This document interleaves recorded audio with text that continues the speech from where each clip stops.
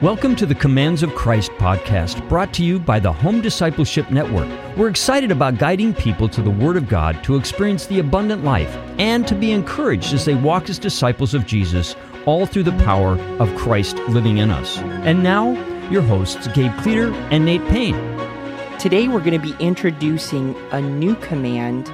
Gabe, do you want to share that command with us and the verses that go with it? So the command we're going to look at is actually derived from a number of verses, so it's not actually directly words Jesus said, but it's derived from words Jesus said, and that is, so the command is practice secret disciplines, and it's derived from Matthew chapter 6, verses 1 through 18, and I'm actually going to just read. It's going to be a larger passage of Scripture to start us off here, but I think it's important for us to hear the overall context and to hear kind of, as it talks about these different secret disciplines that this command is derived from. So I'm going to go ahead and just read all 18 verses here, just to kind of give us the big picture, and then we'll dig into it here. So, Matthew chapter 6, starting in verse 1, it says, "Take heed that ye do not your alms before men to be seen of them, otherwise ye have no reward of your Father which is in heaven. Therefore, when thou doest thine alms, do not sound a trumpet before thee, as the hypocrites do in the synagogues and in the streets, that they may have glory of men. Verily I say unto you, they have their reward. But when thou doest thine alms, let not thy left hand know what thy right hand doeth, that thine alms may be in secret. And thy Father which seeth in secret shall himself shall reward thee openly. And when thou prayest, thou shalt not be as the hypocrites are, for they love to pray, standing in the synagogues and in the corners of the streets, that they may be seen of men. Verily I say unto you, they have their reward. But thou, when thou prayest, enter into thy closet, and when thou hast shut thy door, pray to thy Father which is in secret, and thy Father which seeth in secret shall reward thee openly. But when ye pray, use not vain repetitions as the heathen do, for they think they shall be heard for their much speaking. Be not ye therefore like unto them, for your Father knoweth what things ye have need of before ye ask him. After this manner therefore pray ye, Our Father which art in heaven, hallowed be thy name. Thy kingdom come, thy will be done, in earth as it is in heaven. Give us this day our daily bread, and forgive us our debts as we forgive our debtors. And lead us not into temptation, but deliver us from evil. For thine is the kingdom, and the power, and the glory forever. Amen. For if ye forgive men their trespasses, your heavenly Father will also forgive you. But if ye forgive not men their trespasses, neither will your Father forgive your trespasses. Moreover, when ye fast, be not as the hypocrites of a sad countenance, for they disfigure their faces, that they may appear unto men to fast. Verily I say unto you, they have their reward. But thou, when thou fastest, anoint thine head, and wash thy face, that thou appear not unto men to fast, but unto thy Father which is in secret, and thy Father which seeth in secret shall reward thee openly." That was Matthew chapter 6, verses 1 through 18. And Nate, we see, even as we're looking at the command that's derived from these powerful verses of practice secret disciplines. And really, I think these verses highlight primarily three disciplines that we're going to kind of dig into. And that is to give in secret, right? It talks about giving alms. And then, so giving in secret. And then it talks about praying in secret.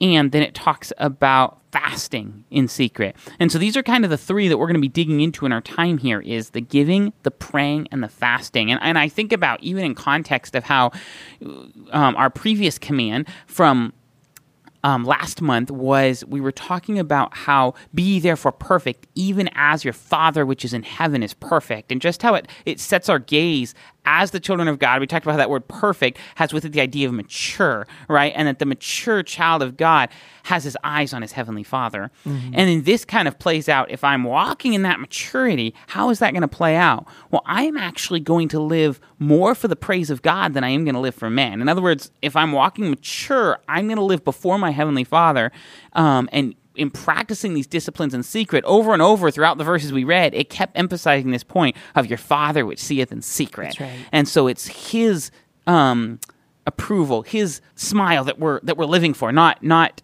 seeking the praise that comes from men. And we're going to dig into that in more detail. We're going to unpack this a lot more. But I guess I just want us to see just the heart of our Father, that we would cultivate these disciplines in secret, because they're really for the part of the purpose of them is to cultivate a greater intimacy between us and our Father, who is in secret and who sees in secret. I think, Gabe, that to the degree that we really recognize and realize that God is our Heavenly Father, is the degree that we will really be able not only to carry out this command to practice secret disciplines, but that we will be able to experience the intimacy in our relationship with the Lord to grow as we do so. Because like you're saying, it is all about this secrecy. It's all about the secrecy with the Lord. And I know we're going to delve into this a lot deeper as we move forward, but our relationship with God is one of a secret in a relationship, and not so much of a secrecy as in no one else can experience that same relationship or have that type of relationship, but it's kind of like close friendships. How are close friendships developed? A lot of times by secrets, by where one person shares the intimate burdens of their heart with another and the other does the same. And there's this bonding and then there's this closeness. And just like you were saying, Gabe, this command is so special because it follows the command to be perfect. And the idea with being perfect was that ye may be as your Father, which is in heaven, just growing up as a child into the likeness and the character of your Father. And I just get this sense of how when we do that, we're living just like a son or a child lives in many ways to please their father, lives to get the approval of their father, lives for that admiration of their parents. So it is with us. When we truly recognize that we have a heavenly Father that loves us unconditionally, we will seek to please him supremely. One, I think, too, it's like one of the things that's important to see is we talk about practicing secret disciplines, and this is along with what you're saying, is that, like, the purpose of practicing secret discipline isn't for the purpose of performing some religious activities or, just disciplines to show how disciplined we are in that sense. Exactly. The purpose of practicing secret disciplines is cultivating a relationship with our Heavenly Father and deepening that relationship. So to realize the purpose of the discipline is of practicing these disciplines is cultivating intimacy with God. That's right. And that's a beautiful picture. So as we move forward, Gabe, let's look at a couple keyword definitions. I think that will help us, that'll help our listeners kind of break this passage down. Now, this is a big passage. We just covered about, 18 verses? And so we're probably not going to be able to pull every little thing out of this whole passage. But like you were saying, Gabe, we're going to focus on the three primary disciplines. That's giving, praying, and fasting. But before we do get into those specifically and how they apply to us, I want to look at, let's see here. I've got 1, 2, 3, and 4 keywords that I want to give the definitions to that are kind of highlights in this passage that talks about practicing secret disciplines. The first word is alms. Jesus talks about giving alms, and when you give alms, giving in secret. And the word alms means compassionateness. Basically, for example, as exercised towards the poor, or a benefication, alms, deeds. Basically, it has with it the idea of charity, good deeds, kind of connected with mercy and kindness. And I just think of the word alms just really pictures really the heart of our Father towards us. We're needy, and he gives us freely all things that we need, not just physically, emotionally, but also spiritually in the person of Jesus Christ. But this alm giving, it basically has it with the idea of out of the kindness and the love of your heart, you're giving to the needs of others. So there's the word alms. So that's kind of an important word. Another important word that I want to highlight here is the word hypocrite. Now, this word is mentioned over and over again in this passage, and I think it's for a reason, because here's kind of a key, Gabe. Hypocrisy is in many ways the thief of intimacy. A hypocrite doesn't want to get to know, doesn't want to get close, doesn't want to get personal. They just want to appear good and get the benefit. And probably they don't even want somebody to get too close, because if they get too close, they'll realize that they're not real. They're putting on a facade or an act. Exactly. But someone that knows their true identity and that they're loved by God as their Father, they won't be afraid to get close.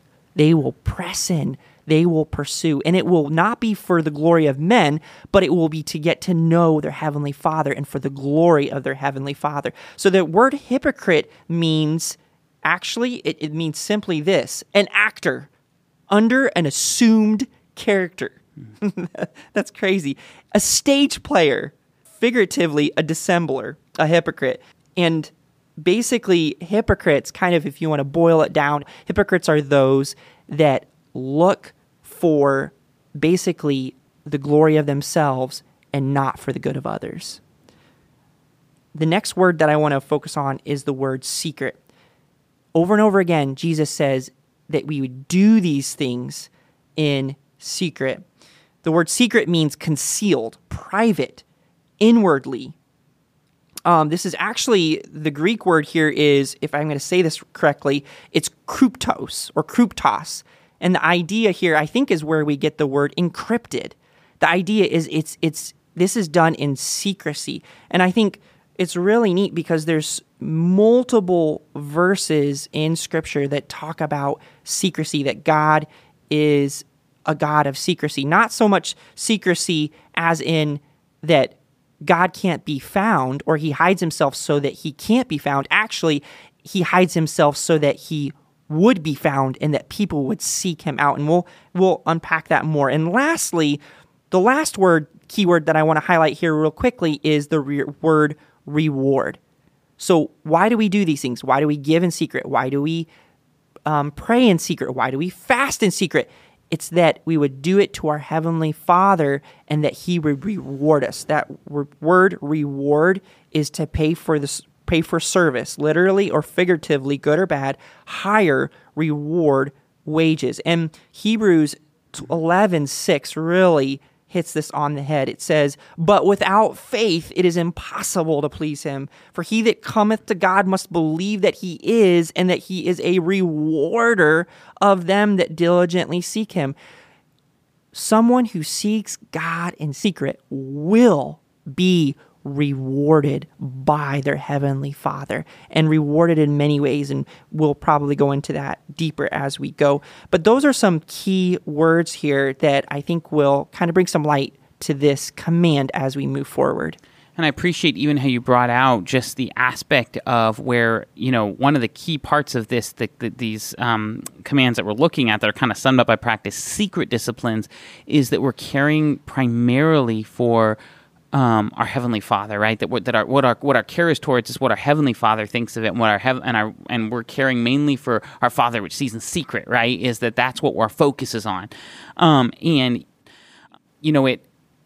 So often, even as believers, we can live so much of our life seeking approval and praise from men. Mm-hmm. And I think part of the word for this in Scripture, it's called the fear of man. And we think of the fear of man, oh, I'm scared of men, or, what's man going to do to me, or whatever. But I think the fear of man, and that can be there too. But I think in a broader aspect of the fear of man that maybe sometimes brings it a little more personal for us is to realize that sometimes the fear of man could be the fear of what somebody would do to us.